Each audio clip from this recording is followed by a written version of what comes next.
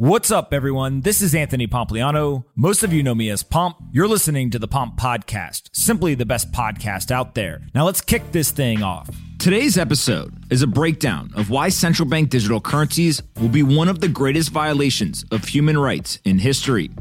I hope that you enjoyed this deep dive, and I really enjoyed thinking through this and putting together these thoughts. Before we get into this episode, though, I want to quickly talk about our sponsors. This episode is brought to you by 8 Sleep. 8 Sleep is the single best product that I have purchased over the last 3 years. It completely changed my life. I'm not joking. Pay attention. The Pod Pro cover, which goes over your mattress by 8 Sleep, is the most advanced solution on the market for thermoregulation. It pairs dynamic cooling and heating with biometric tracking. You can go to 8sleep.com/pomp to check out the Pod Pro cover, and you save $150 at checkout. They currently ship within the United States, Canada, and the UK. Now, I told you, it changed my life. It helps me sleep deeper, helps me sleep longer. I feel much more refreshed, and I have better energy. You want to know how I have relentless energy every single day? It's because I sleep on an 8 Sleep. Seriously, go check it out, 8sleep.com/pomp today. Today's episode is sponsored by Abra. They're based in California, and they're backed by top VC firms. Abra is an all-in-one, simple, secure app that allows you to trade over 110 cryptocurrencies, get 0% interest loans using your crypto as collateral, and earn interest with up to 13% APY on stablecoins and 7.15% APY on Bitcoin. You can join nearly 2 million users by downloading Abra from the Google Play or Apple App Store. If you download the app today, you will get $15 in free crypto once you fund your account. You came, you invested, now conquer. Abra. Conquer crypto. Go check it out today. Today's episode is brought to you by Fundrise. You all know I believe that the best investors both understand and seek out extreme asymmetry. Fundrise is here to help you do just that. It's the largest direct-to-investor real estate investment platform out there, giving you the opportunity to achieve upside of an asset class previously reserved for institutions and high-net-worth individuals. That's right. Fundrise is making high-end private market real estate investing accessible to everyone via an easy-to-use automated platform.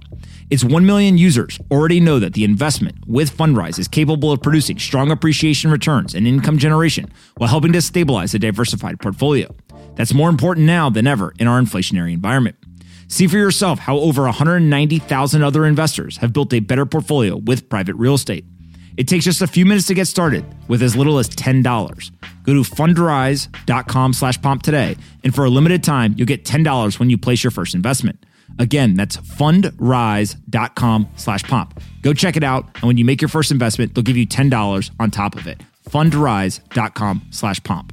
All right, let's get in this episode. I hope you guys enjoyed this one. Anthony Pompliano runs Pomp Investments. All views of him and the guests on his podcast are solely their opinions and do not reflect the opinions of Pomp Investments. You should not treat any opinion expressed by Pomp or his guests as a specific inducement to make a particular investment or follow a particular strategy, but only as an expression of his personal opinion. This podcast is for informational purposes only. Good morning, everyone. Bang, bang. The invention of blockchain technology solved a decades-long computer science problem and unleashed a monetary revolution in the form of Bitcoin. This decentralized digital currency has taken the world by storm. It has been adopted by hundreds of millions of people globally and is worth approximately $1 trillion in market cap based on daily fluctuations in US dollar price. Not bad for a technology that is completely open source. Bitcoin has no CEO, no marketing department, and raised no venture capital dollars as it was being built or scaled. Decentralization means that no one individual or group controls the product. Any major changes need the agreement of a large portion of the community, including software developers, to miners, to node operators, in order to be implemented for users. As you can imagine, the legacy system has watched the rise of Bitcoin with a combination of admiration and fear. Many of the traditional institutions, especially central banks, are impressed with the creation of truly digital currency, along with how quickly people have adopted this technology in every economy. These same people are watching in fear as they realize that their organizations have zero control of the money supply in this new digital financial system. The control and production of money has historically been reserved for central banks, but this monopoly on money is directly tied to the central bank's close relationship with government. The government has a monopoly on violence, so they are able to ensure that central banks will continue their singular control and production of money. Any attempt to circumvent this central banking structure has been met with a swift and ruthless response. This is why the decentralization of Bitcoin is so important. Without a single point of failure, including a CEO or corporation or centralized servers, there is a much smaller attack surface for governments and their violent monopoly. Since central banks are not relying on governments to shut down this new entrant to the system, central bankers have been forced to consider how they can compete in the free market. Central bankers aren't known for being innovative. In fact, I would argue that central bankers are successful because they move at a glacial pace and make systemic bets on the world changing very slowly.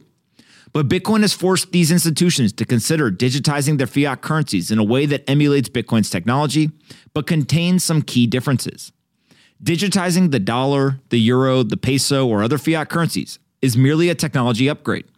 The monetary policy of these fiat currencies are unchanged. Similar to how physical currencies were transitioned to electronic QSIPs and centralized databases, central banks are considering a technology upgrade to token-based fiat currencies that are compatible with digital wallets. So why are they considering this transition? The optimistic person would argue that the incorporation of new technology is an attempt at modernization for an antiquated system. Individual users of central bank digital currencies, CBDCs, would be able to send any amount of money 24/7, 365. The thought of hours of operations would be a thing of the past. The payment rails that CBDCs would be built on would be more efficient, faster settlement times, cheaper transaction fees, and much more. Lastly, there would be an increased transparency in the system, which theoretically could decrease crime and increase the safety of the market. That is the positive perspective. But we have to be very careful here. Central bank digital currencies will likely be one of the greatest violations of human rights in history. Central bank digital currencies remove the privacy and decentralized nature of physical cash. It creates an environment where central banks have complete control over every aspect of a citizen's financial life. Here are a couple of examples of the nasty shit that we can expect to see in the coming decades. First, personalized inflation. Central banks currently have the ability to change or manipulate interest rates and expand and contract the supply of money. Any changes that they make are applied to all citizens equally. Individual market participants may make decisions to benefit or suffer from these decisions, but the dollars that I hold are subject to the same monetary policy as the dollars that you hold. This is going to change with CBDCs. The central bank will be able to personalize the monetary policy to the individual. Just as your newsfeed, search results, and music playlists are personalized based on vast amounts of data, the same is coming to money. Maybe I get a higher inflation rate in an attempt to get me to spend money, while you receive a lower inflation rate. The differentiation of monetary policy can be cut a million ways, including where you live, who you are, your wealth status, your occupation, your purchase history, and much more. The second point is around financial censorship. Once a central bank digital currency is in the hands of a population, the central bank has solidified complete control. They will no longer have to go to the court system to invoke emergency powers to tell you who you can transact with. This can all be implemented through remote digital technologies. These central bankers will be able to see what is in your bank account, who you transact with, what you purchase, and anything else that you are curious about in your financial life. That full transparency with the state removes all elements of privacy, while also giving the institutions the ability to censor any and all transactions, regardless of whether they have a legitimate reason or not. The third point is around a social credit system. When central banks and governments gain complete control over the financial system, they have the ability to reward or punish individual citizens for the actions they take. Have you been eating too much candy? You can't buy candy anymore. Have you been gambling? Now you can't use public transportation that heads in the direction of the casino. This all sounds like crazy talk until you realize that the Bank of England is openly talking about this in public right now. China already has a social credit system in place. Canada is implementing one right now in real time. Are you fat? Only healthy food can be purchased. Do you associate with people the central bank doesn't like? No entertainment for you. This is a slippery slope that is approaching quickly. The fourth point is around the expiration of money.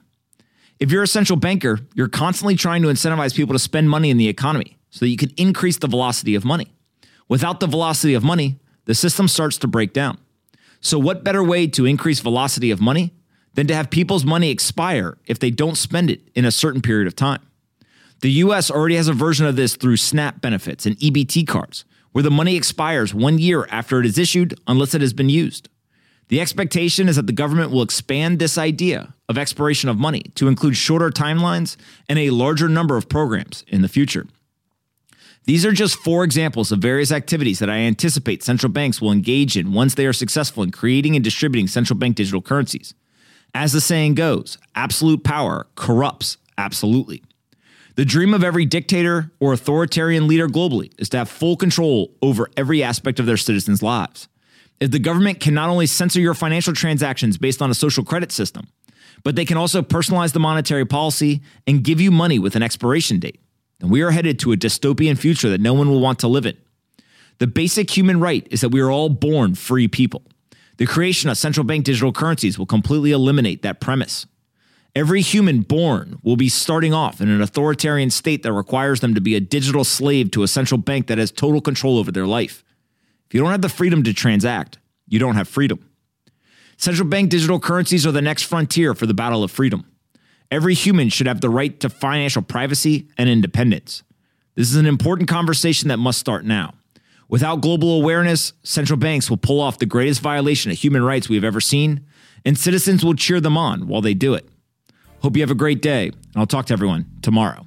Thanks so much for listening to today's episode. I really hope you guys enjoyed this one. Make sure you're subscribed on Apple, Spotify, or your favorite podcast player. And if you're looking to try to transition to get a new job in the Bitcoin or crypto industry, we've got you covered. Head over to pompscryptocourse.com. We've developed a curriculum with the top teams across the industry. It's a 3-week intensive training program with over 50 events packed into that 3-week time period.